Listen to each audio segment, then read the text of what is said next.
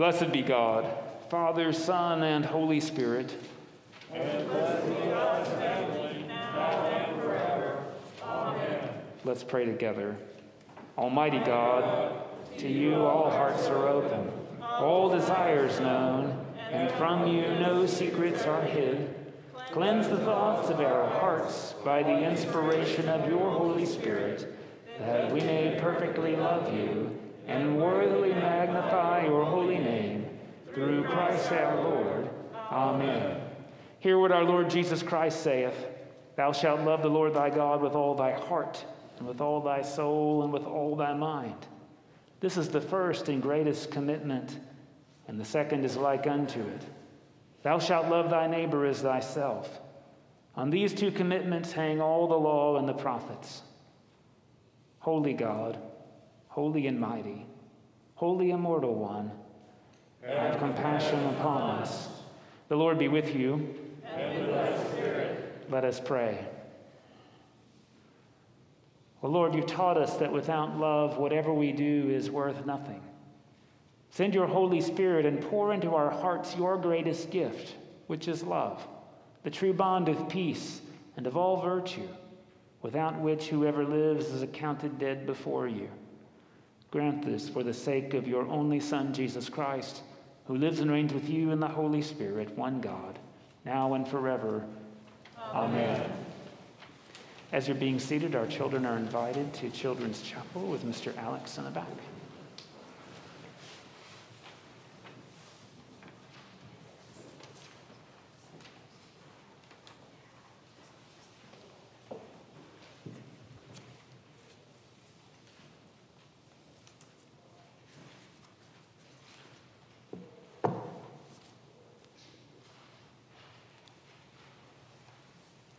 A reading from Genesis.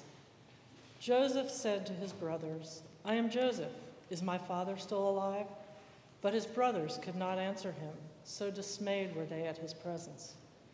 Then Joseph said to his brothers, Come closer to me. And they came closer. He said, I am your brother Joseph, whom you sold into Egypt. And now do not be distressed or angry with yourselves because you sold me here. For God sent me before you to preserve life. For the famine has been in the land these 2 years, and there are 5 more years in which there will be neither plowing nor harvest. God sent me before you to preserve for you a remnant on earth, and to keep alive for you many survivors. So it was not you who sent me here, but God. He has made me a father to Pharaoh, and lord of all his house, and ruler over all the land of Egypt. Hurry and go up to my father and say to him, Thus says your son Joseph, God has made me lord of all Egypt. Come down to me, do not delay. You shall settle in the land of Goshen, and you shall be near me, you and your children and your children's children, as well as your flocks, your herds, and all that you have. I will provide for you there, since there are 5 more years of famine to come, so that you and your household and all that you have will not come to poverty. And he kissed all his brothers and wept upon them, and after that his brothers talked with him. Hear what the Spirit is saying to God's people.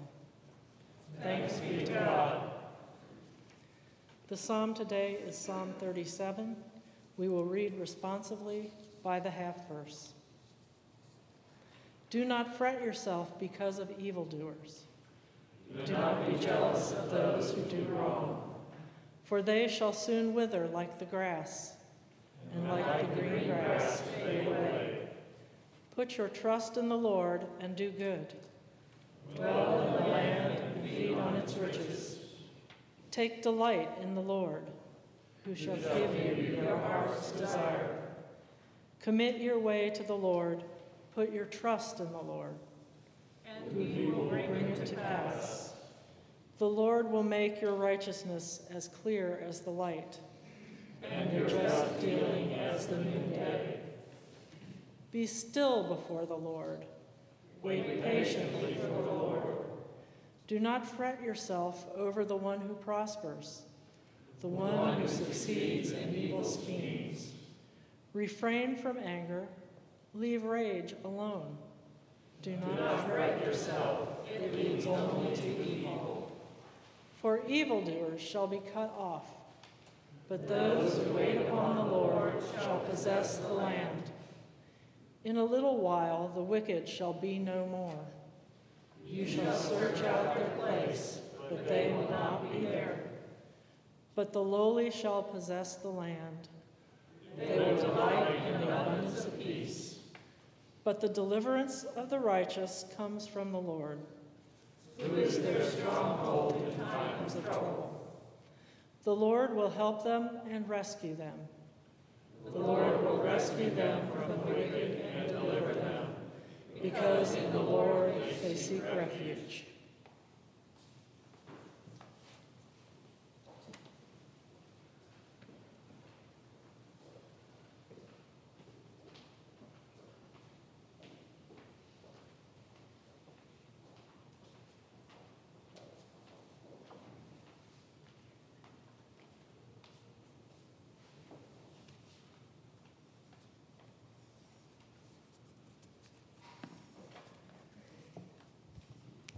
A reading from 1 Corinthians.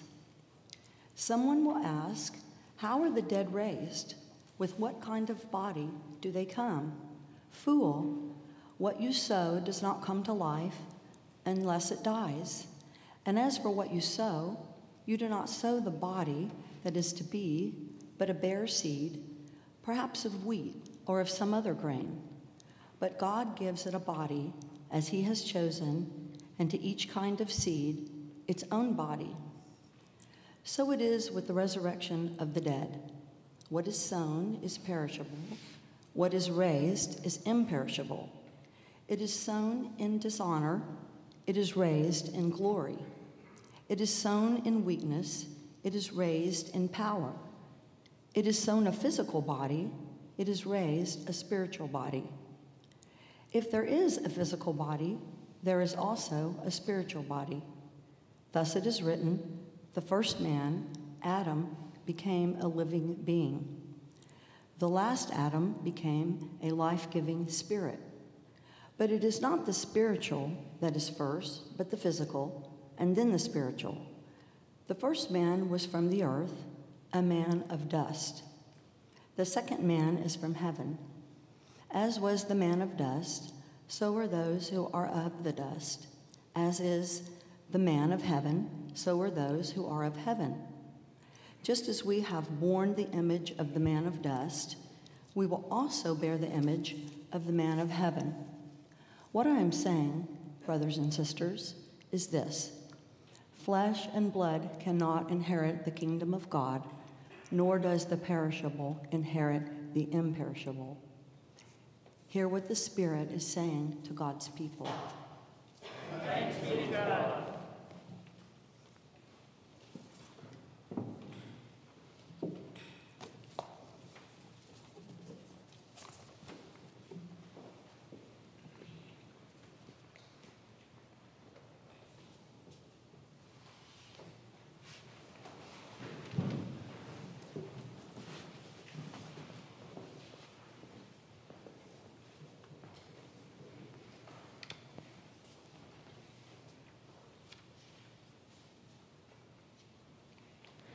The Holy Gospel of our Lord Jesus Christ according to Luke.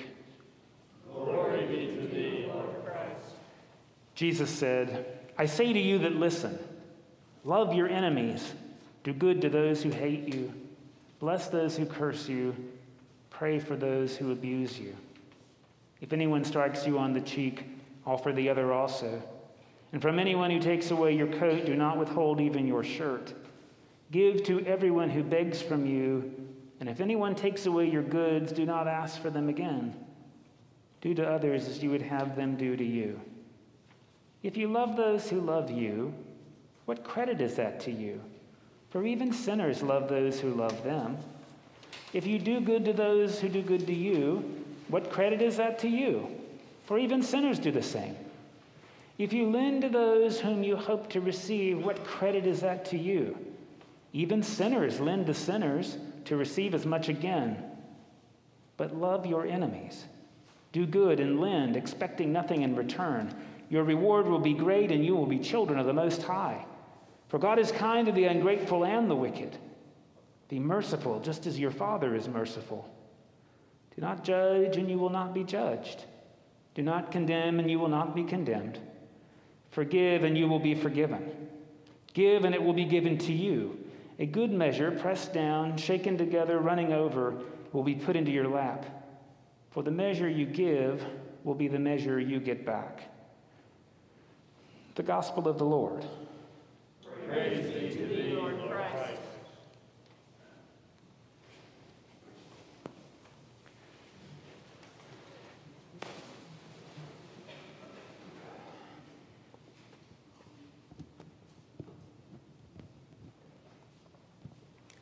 Please be seated. Well, I want to start out by saying I think the gospel today is rife for abuse. And if you haven't heard what's called the prosperity gospel, let me just tell you what it is. The more you give to church, the more God will enrich you. So actually, giving money to church is a financial investment.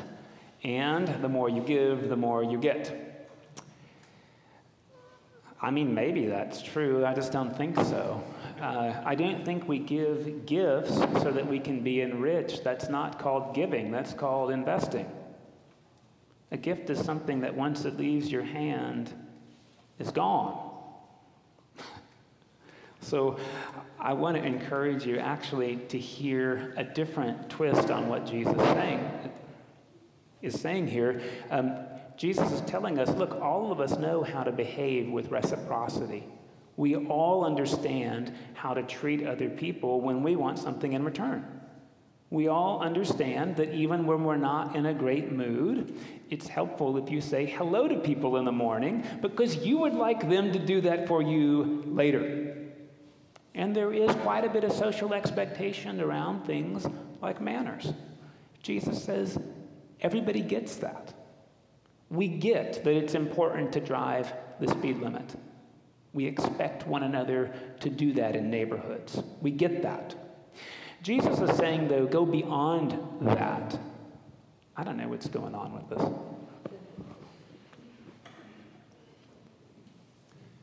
Jesus is encouraging us, I think, to go beyond that by loving people who are not worth loving. And I think he even calls into question, if we read this carefully, frankly, a deficient spirituality that I've lived into most of my life. And I want to say it this way: you better forgive or else. If you don't forgive, God will not forgive you. That's the whole system Jesus is calling into question. God loves greater than we love. So if you're worried that God will not forgive you, Jesus is trying to lay that aside. He's trying to encourage us to love the way God already loves us. God doesn't practice reciprocity. God practices grace. So what does it mean then that the way you judge is the way you'll be judged? Well, if you're like me, you're your harshest critic. You already are judged the way you judge. The things that you hate about other people are probably the things you're most afraid of in yourself. The things that you hate about yourself are probably the things that you transfer and project on other people. And particularly when we find ourselves in those moments, we're asked to step out of the system of reciprocity and live into generosity and grace. Now, when I hear this story from Paul, I think it's really easy to confuse this idea that we have a good spirit and a bad body. And Paul did not believe in anything like that. Nothing could be further from the still Jewish practice that we are a soul, we don't have one. We are a soul. The word soul is the amalgam of our being. It includes our body, our mind, our emotions, our spirit. So you don't have this, you are this. And I think what Paul is trying to get us to consider is we could choose to just live with our bodies and we wouldn't really be living. We've got spirits and emotions and minds, and those are supposed to be engaged too. And sometimes engaging those parts of our being into generosity and grace feels like we're dying. Strictly speaking, Paul's wrong. When you put a seed into the ground, it doesn't die. What happens is that protective shell, that armor, opens up. And I don't know if you ever tried laying your armor down with somebody you're not sure is worth it. It feels like dying. To open your armor. And I think this is what Paul is asking us to do, to not just live into armor. And it's scary growth, and it's painful growth. And loving somebody who has proven that they are not going to return our investment, it's a bad investment. And it's a great gift. And I'm so thankful that Jesus says I don't have to feel in love with my enemies, because that would be beyond me. But what Jesus invites us to do is to practice love. Now, you may find yourself like me saying, I just don't know if I could ever practice love with Osama bin Laden. And good news, you probably won't ever have to, for lots of reasons. You may say, I don't know if I could practice love with Vladimir Putin, and here's the good news, you probably don't have to. Sometimes I think we do ourselves a disservice by thinking of our enemy as somebody who wants to defeat our country instead of somebody who disagrees with us at a board meeting, or somebody who has a different political bumper sticker on their car, or somebody who opposes playgrounds in our neighborhood. Good news, you don't have to feel like loving those people. But if we want to love like God loves, we're invited to practice loving those people, especially when it's hard. Rife for misinterpretation. This whole business about turn the other cheek and give your cloak away. And I'm indebted to New Testament scholar Walter Wink. He wrote a series of books beginning with Naming the Powers, Confronting the Powers, and Transforming the Powers, in which he does, I think, some pretty persuasive exegesis about this, in which he says that Jesus is not advocating pure pacifism. What he's advocating is nonviolent resistance. Now, this is true that both Gandhi and Martin Luther King Jr. drew inspiration for the nonviolent ways in which they resisted first the British Empire in India and civil rights in the South from this exact passage in Luke. I'm going to talk about them backward, or I don't think it'll be convincing. In the ancient world, it took like 9 months to make a garment, 9 months to produce wool and comb it and spin it. Most people had at most 2 garments. 9 months of production, that's a pretty valuable thing, your clothes. Well, you may say, Israel's hot, like why do you need clothes? Because it's a desert like San Diego, and when the sun goes down, it gets cold. Now, you could owe folk money in the ancient world, and they could take your land. They could even take your outer clothes. 9 months of labor. What they weren't allowed to do was take your underwear, because then you would be utterly destitute and naked, which is against the Torah. You can't do that. So Luke says if somebody is going to take your outer clothes, by the way, you're going to be cold at night. Go ahead and take your underwear off and give them your underwear too. Now that might sound a little bit nuts. You'll be exposed. The real question is, though, are you going to be the one that's humiliated? Or are you going to draw attention that someone is literally making you an object of scorn to collect on debts? It would take a lot of courage to overpay on a debt. We all understand if you don't even have clothes, how are you going to work? To take away somebody's ability to work is to take away somebody's ability to pay. This is why we don't have debtor's prison anymore. We figured that part out, at least. And Jesus says, in the middle of an oppressive system, go the extra mile. Now, this bit about turning the other cheek, I still think it's the case that the most pejorative way to strike someone is with the back of your hand. Walter Wink argues quite a bit that if you have to hit somebody with your fist or with your palm, that at least shows that they're an adversary worth fighting. But if somebody is beneath you, you can just smack them away. So if you're smacked and you turn the other cheek, now the person actually has to hit you. You may say, Mike, that doesn't make sense. Stand alone, maybe not, but take it with the garment. When you turn the other cheek, the person has to either leave you alone or acknowledge you as a real opponent worth hitting. And just so you get the analog, there were a lot of folk that got sprayed with fire hoses. And they didn't stay on the ground. They got back up on national TV.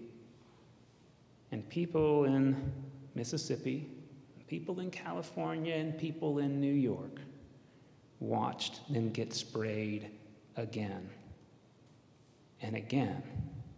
And they said what your heart would tell you.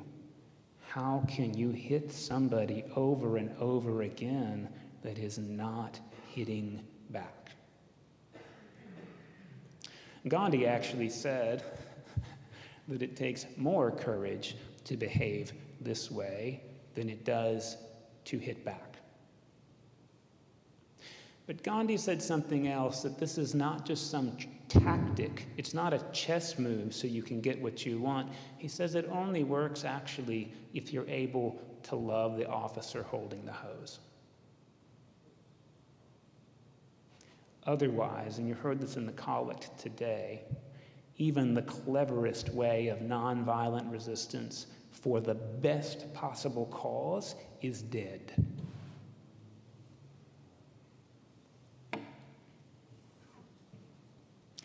And I think the reason that's so difficult for me is because I judge myself pretty harshly. And when I see people who are not living into my values, well, it's because they're enemies. Because they're wrong. I mean, if I thought they were right, I'd change my mind. Isn't that the point? And this happens, remind you, in the middle of what is unique to Luke. You see, in Matthew, Jesus gives the Sermon on the Mount, but here in Luke, Jesus gives the Sermon on the Plain. And I think one way of seeing the whole Gospel of Luke is Jesus inviting us into a radical way that God already lives, which is living co-planar with one another. Usually when I look at somebody, instead of the word enemy, I don't usually think you're my enemy. I just think you live in a different universe. You're on a different planet. The Gospel of Luke is about us living on the same planet. It's about us being co-planar with one another. So once I think you live on a different planet, I'm better than you.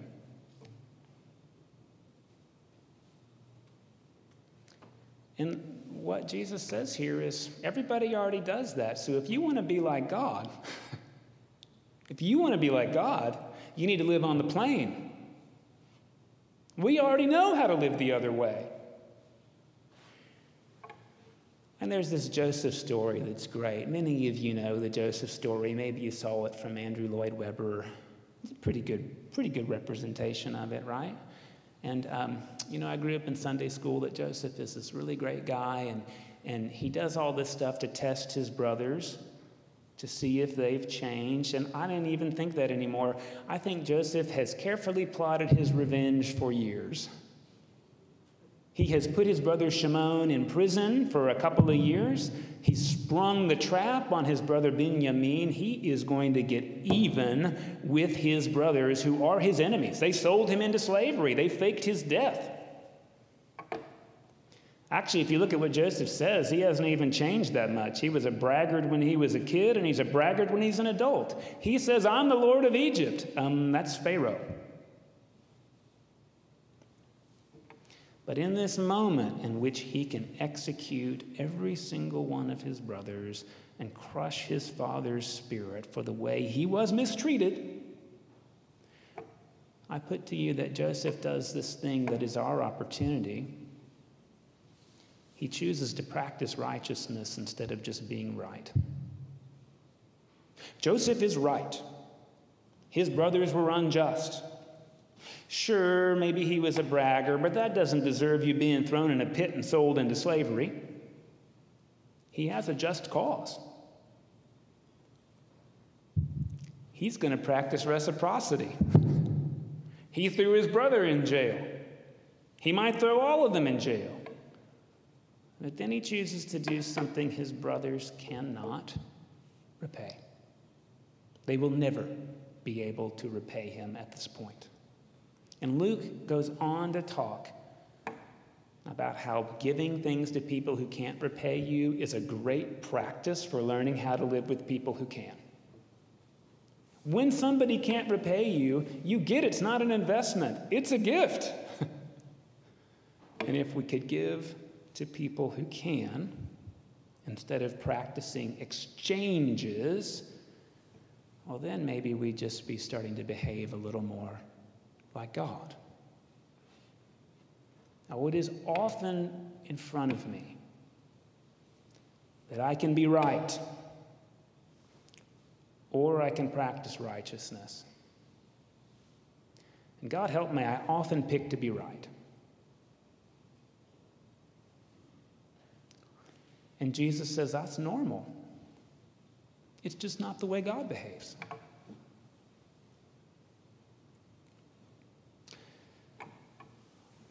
I'm taking this little workshop on nonviolent communication. I've talked to you about it before. And in nonviolent communication, what we're asked to do is meet people with empathy instead of what are called other conversational responses.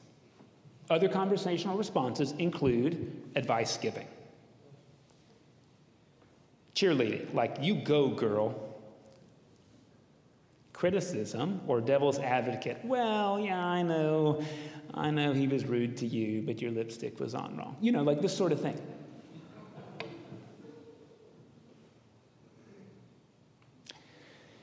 I said, I probably need to talk to my therapist about this, but could you tell me what happens if we've grown up thinking that the way we make connection is advice giving?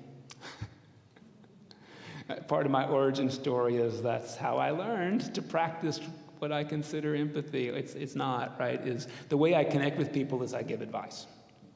People tell me the problems because they want me to fix them. So how is it that I go to practice empathy instead of advice giving? And the lady said, well, yeah, you probably do want to work with your therapist on that.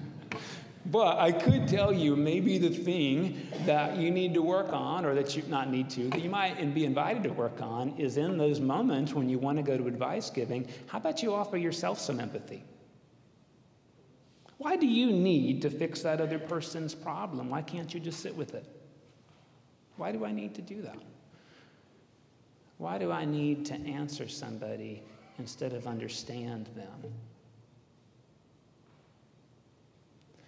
This, I think, takes us back to this part. The way we judge is the way we're already judging ourselves. The truth is, no matter what's broken in your life, you're not broken. You're not broken, even if you got brokenness. And if we judge ourselves as broken, we got a world of enemies out there. A world of enemies. And if I could be curious when I judge myself, where is that coming from? Why do you have to be perfect? Why do you have to be? If I could be curious with myself, then maybe I could be curious with that person that disagrees about what color carpet we should have. Because to be honest, those are the enemies you're going to run into, not the ones with the nuclear weapons, the ones who like different colors, the ones who check different boxes when they go to the polls.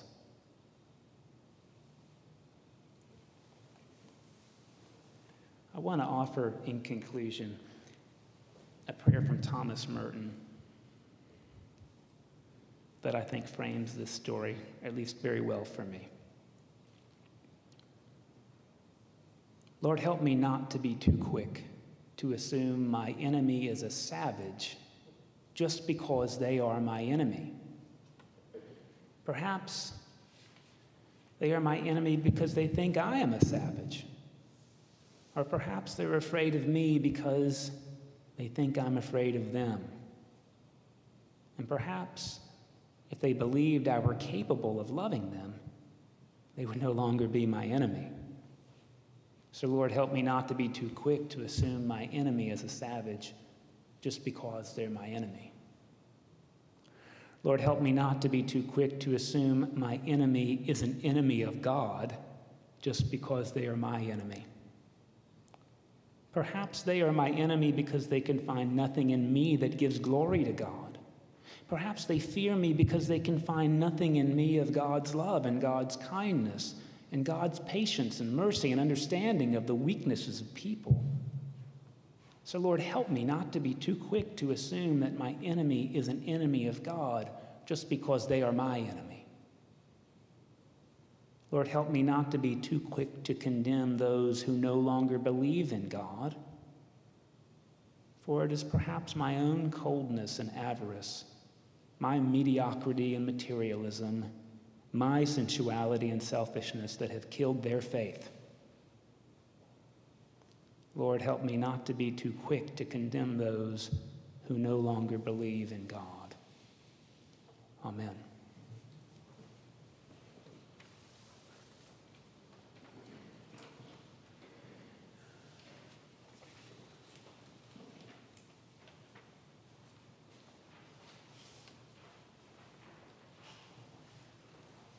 Join me as we pray our faith in the words of the Nicene Creed. We believe in one God, the Father, Almighty, maker of heaven and earth, of all that is seen and unseen. We believe in one Lord Jesus Christ, the only Son of God, eternally begotten of the Father, God from God, light from light, true God from true God, begotten, not made, of one being with Father.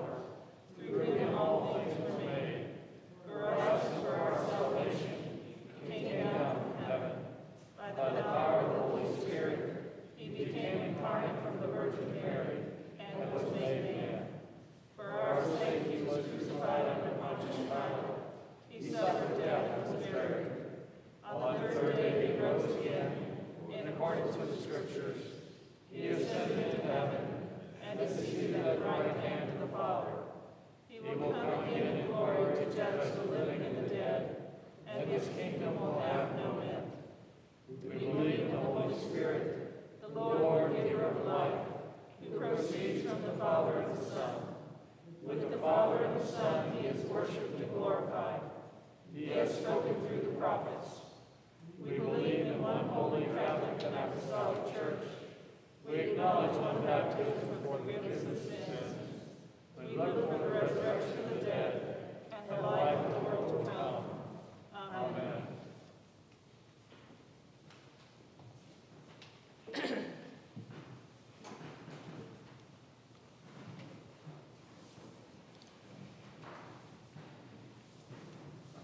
In peace, let us pray to the Lord, saying, Lord, have compassion. For the holy church of God, that it may be filled with truth and love, and be found without fault at the day of your coming. We pray to you, O Lord. Lord, have compassion. For all the holy people of God, for all the bishops and other ministers, for Andy, Hector, Jeff, and Kai, our bishops in the diocesan cycle of prayer, St. Luke's on the Lake in Austin, St. Mark's in Austin, and St. Mary Magdalene Manor. For Michael, our presiding bishop.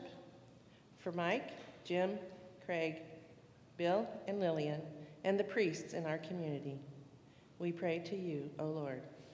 Lord, have compassion.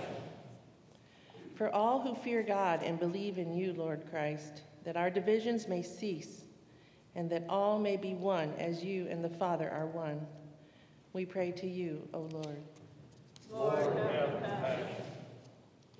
For the mission of the church, that in the faithful witness it may preach the gospel to the ends of the earth, we pray to you, O Lord.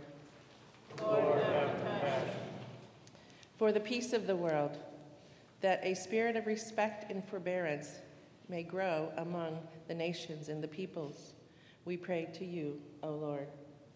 Lord, have compassion. For those in positions of public trust, especially Joe, our president, and Greg, our governor, that they may serve justice and promote the dignity and freedom of every person, we pray to you, O Lord. Lord, have compassion. For the poor, the persecuted, the sick, and all who suffer, for refugees, for prisoners, and all who are in danger, that they may be relieved and protected. We pray to you, O Lord. Lord, have compassion. For this congregation, that we may be delivered from hardness of heart and show forth your glory in all that we do, we pray to you, O Lord.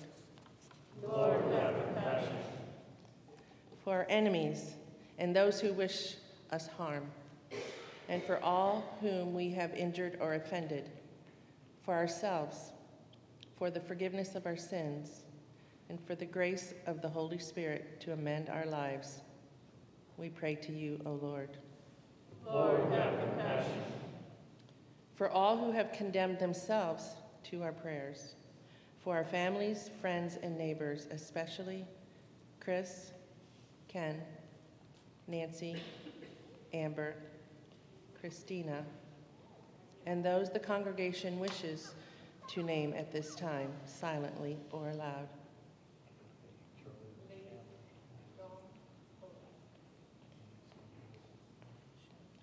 We pray to you, O Lord.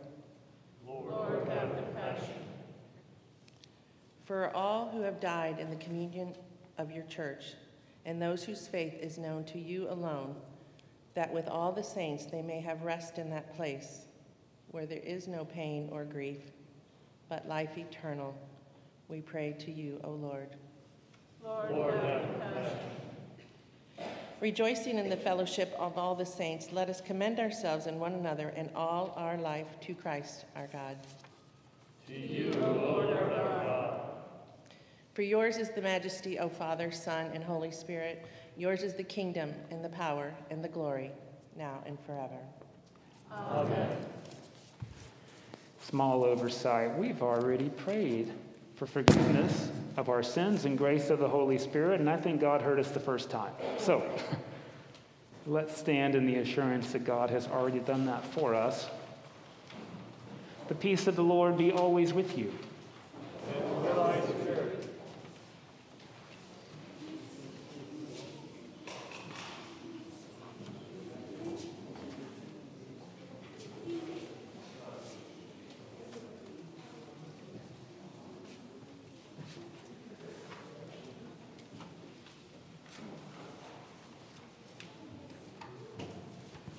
Good morning, and thank you for worshiping with us at St. Thomas today. A couple announcements I want to call. Oh, no, first. Welcome to our visitors and guests. If you're new to us or haven't done this before, in the room right behind us called the narthex, there's these little cards that say welcome, and we'd be tremendously grateful if you'd fill one of those out so we have a record of your visit. And thanks for worshiping with us today. A couple announcements I want to draw to your attention. Another thing you'll find in the narthex this morning are flower charts. That's because as the pandemic is easing up a little bit, we would like to go back to our ancient practice. Really, it's a lovely traditional practice of having fresh flowers each Sunday. Usually those are done in remembrance of, in celebration or thanksgiving for a particular person or anniversary. And at the end of the Sunday service, those either go home with you or they go to somebody who is either homebound or in need of a visible sign of God's love. Now, we're doing these plants through Lent. Our practice in Lent is that we don't do flowers, and so we're going to begin this ministry anew on the second Sunday of Easter, which is like April the 24th. And so Stacy will be in the narthex to do signups and give you more information. But again, it's a lovely way not only of having beauty in the sanctuary, but sharing that beauty with people who, frankly, could use a little more beauty in their lives. I also want to raise to you another opportunity in the narthex. You know, we're coming up on Lent, and I want to talk about that more in just a second. We haven't done this for a couple of years, but there's a group called the United Thank Offering. And the UTO, United Thank Offering, has been sponsoring Navajo Nation for a number of years now exclusively. That's where the United Thank Offering goes to help particularly women and children in churches in Navajo Nation. I don't know if you've been. It's beautiful and it's poor, like abject poverty in Navajo Nation. And the way they encourage us to do it is by taking one of these little boxes. And this can happen year-round, but it occurs to me that it has a double opportunity in Lent. These little boxes are an opportunity for us to do a collection.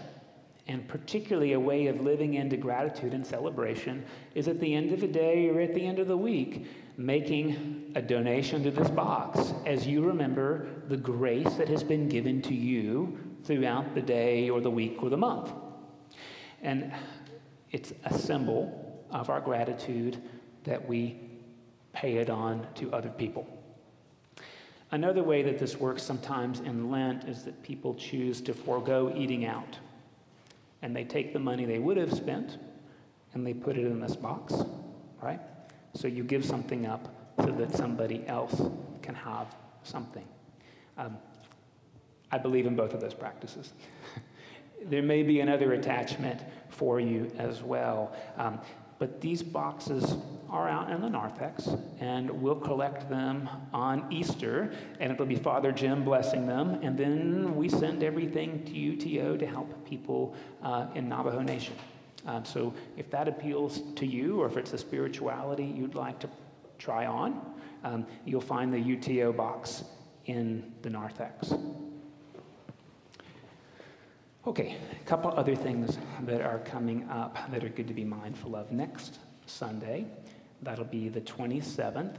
There's an ECW meeting at noon, so that'll be a little bit after the service here in Christ Hall. ECW is Episcopal Church Women, so it's really for anybody. It's okay if you've never been before or you're not sure you remember. You're cordially invited to attend. That'll be at noon next week. We are getting close to Lent. And so what we're going to offer this year on Shrove Tuesday, that's March the 1st, we are going to offer sort of a gourmet pancake bar. So it's breakfast for dinner. That's because that was the way people used up their rich ingredients in medieval times before they had to fast. But these won't be regular pancakes. There'll be a couple different kinds. We always do things, I think, pretty well here. That'll be in the evening on March 1st. And the spiritual opportunity we'll have is burning of the palms. So last year we had palms on Palm Sunday to celebrate the arrival of Jesus in Jerusalem. And part of what we do in Lent, for Ash Wednesday, we burn the palms to use the ashes that we make as signs of repentance. We'll have this opportunity to say, you know, God, there's habits in our life that aren't going anywhere, and we'd be real grateful if you'd destroy those. And we'd like to participate with you. And so this is the spirit in which we burn those palms, right? We know that there's parts of ourselves that aren't going anywhere, and we can do something about it. So that's what we'll do spiritually, and then we'll eat some pancakes on Shrove Tuesday. The next day, that's March 2nd, is called Ash Wednesday. And we have 4 opportunities for worship that day. And I have to tell you, my favorite is 6:45 in the morning, because you get to wear this thing all day. And the reason I'm a big fan of that is because people can say, "What's that on your head?" And you can say, "God has more in store for my life than I'm living, and I'd like to do something about it." 6:45, you can join our day school children at 8:15. We do have a drive-through right out here in the circular driveway from 11:30 to 1:30. All of these include the Eucharist, by the way, so that you can be nourished for your Lenten journey. And then at 6 p.m., we'll have a service with our choir. So if you come at 6:45, there'll be no music. If you come at 8:15, you'll have some of our children's hymns that we sing together. If you come to the drive-through, turn your radio on. And if you come at 6 o'clock, you'll have the choir. And that's how we'll start preparations for Lent. Reminder that Lent is meant to put us in the Spirit to receive resurrection from Jesus. We return to it every year because we always need to make more room so that we can bear more fruit of joy for the world. Last thing to put on your calendar is that March the 5th, so that's 2 weeks from yesterday, we're going to have 2 opportunities for service. The first is our fresh food distribution at 7:45 in the morning, always done by 9:30. And then immediately following that, or kind of concurrent with that, is our spring clean. And so this is an opportunity to do some volunteer jobs to spruce up our grounds and keep us looking good. That might even involve clipping old dead palm branches in the spirit of Lent so that our greenery can be more inviting and life-giving. And so Herb Meyer's the guy to talk to if you've got questions about that. But there's really projects for all levels that can really help us be good stewards of our property and extend our invitation to the community. The last thing I am going to bid you to do as a parish, there's a name on our prayer list, Christina. She's the director of admissions at our school, and I bid your prayers for her because she's, at the age of 32, been diagnosed with a tough case of breast cancer. She has a 2-year-old and a 5-year-old, and the treatment is going to look like 18 months minimum. So please, I bid your prayers for Christina, and I share this with her permission. But Christina, again, works at our school. She's not going to be able to work for some time because of the treatment that she's going to have to undergo. So please do hold Christina and her family in your thoughts and prayers. Continue to walk in love, as Christ first loved us and gave himself for us, an offering and sacrifice to God.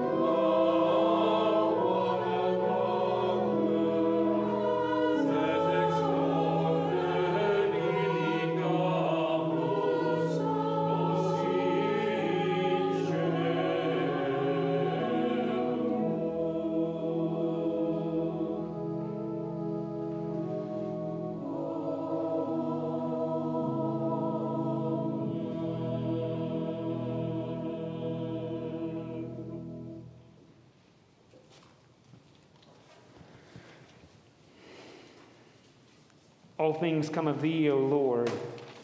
And of your own have we given you. This is the table not of the church, but of Jesus Christ. It is made ready for those who love him and those who want to love him more. So come, you who have much faith and you who have little. You who have been here often and you who have not been for a long time or ever before. You who have tried to follow and you who have failed, come. Not because the church invites you, it is Christ. And he invites you to meet him here. The Lord be with you. And also with you. Lift up your hearts. We lift up to the Lord. Let us give thanks to the Lord our God. It is right to give God thanks and praise. It is very meet, right, and our bounden duty that we should at all times and in all places give thanks unto thee, O Lord, Holy Father Almighty, everlasting God. Because in the mystery of the Word made flesh, thou hast caused a new light to shine in our hearts, to give the knowledge of thy glory in the face of thy Son, Jesus Christ our Lord. Therefore, with angels and archangels, and with all the company of heaven, we laud and magnify thy glorious name, evermore praising thee and saying, Holy, holy, holy Lord, God of power and might, heaven and earth are full of your glory. Hosanna in the highest. Blessed is he who comes in the name of the Lord.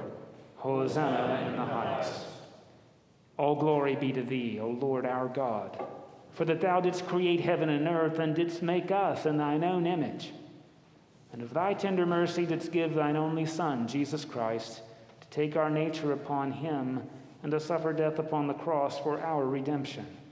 He made there a full and perfect sacrifice for the whole world, and did institute, and in his holy gospel command us to continue, a perpetual memory of that his precious death and sacrifice, until his coming again.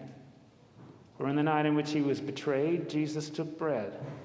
And when he had given thanks to thee, he broke it, gave it to his disciples, saying, Take, eat. This is my body, which is given for you. Do this in remembrance of me. Likewise, after supper, Jesus took the cup of wine. And when he had given thanks to God, he gave it to them, saying, Drink this, all of you. This is my blood of the new covenant, which is shed for you and for all for the remission of sin. Do this as oft as you shall drink it in remembrance of me. Wherefore, O Lord and heavenly Father, we thy people do celebrate and make with these thy holy gifts, which we now offer unto thee, the memorial thy Son hath commanded us to make, having in remembrance his blessed passion and precious death, his mighty resurrection and glorious ascension, in looking for his coming again with power and great glory. And we most humbly beseech thee, O merciful Father, to hear us, and with thy word and Holy Spirit to bless and sanctify these gifts of bread and wine, that they may be unto us the body and blood of thy dearly beloved Son, Jesus Christ. And we earnestly desire thy fatherly goodness to accept this, our sacrifice of praise and thanksgiving, whereby we offer and present unto thee, O Lord, ourselves, our souls and bodies. Grant, we beseech thee, that all who partake of this holy communion may worthily receive the most precious body and blood of thy Son, Jesus Christ, and be filled with thy grace and heavenly benediction. And also that we and all thy whole church may be made one body with him, that he may dwell in us and we in him, through the same Jesus Christ our Lord. By whom and with whom and in whom, in the unity of the Holy Ghost, all honor and glory be unto thee, O Father Almighty, world without end. Amen. And now, as our Savior Christ hath taught us, we are bold to pray, Our Father, who art in heaven, hallowed be thy name. Thy kingdom come, thy will be done, on earth as it is in heaven. Give us this day our daily bread, and forgive us our trespasses, as we forgive those who trespass against us. And lead us not into temptation, but deliver us from evil. For thine is the kingdom, and the power and the glory forever and ever. Amen. Alleluia, Christ our Passover is sacrificed for us. Therefore, let us keep the feast. Alleluia. These are the gifts of God for you, the family of God. Feed on them in your hearts by faith and with thanksgiving.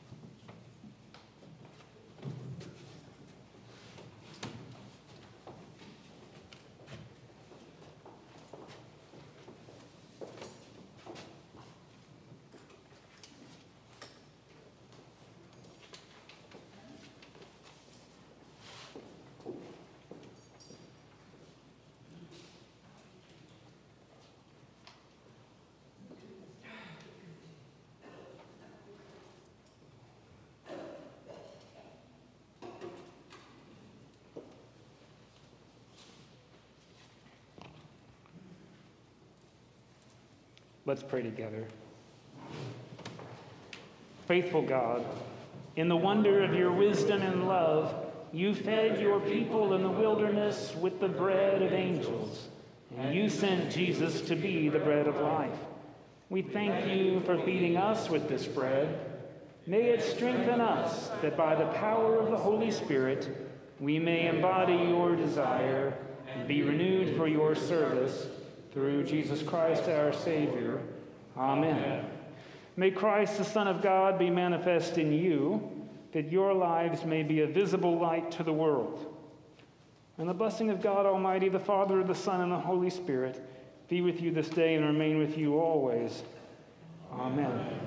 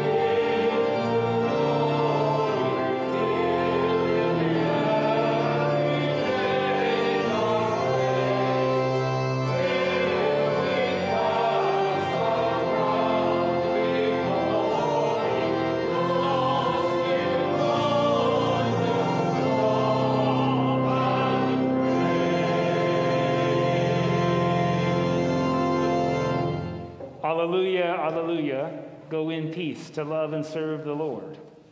Thanks be to God. Alleluia, alleluia.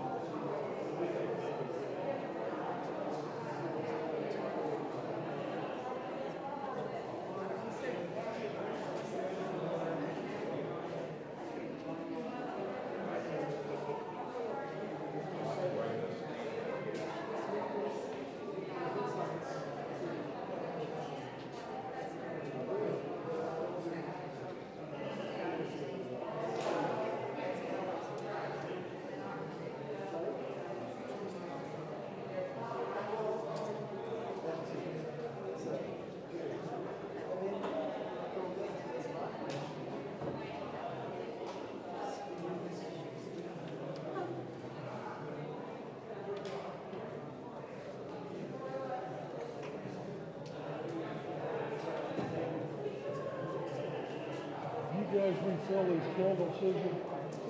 Do you refill these candles?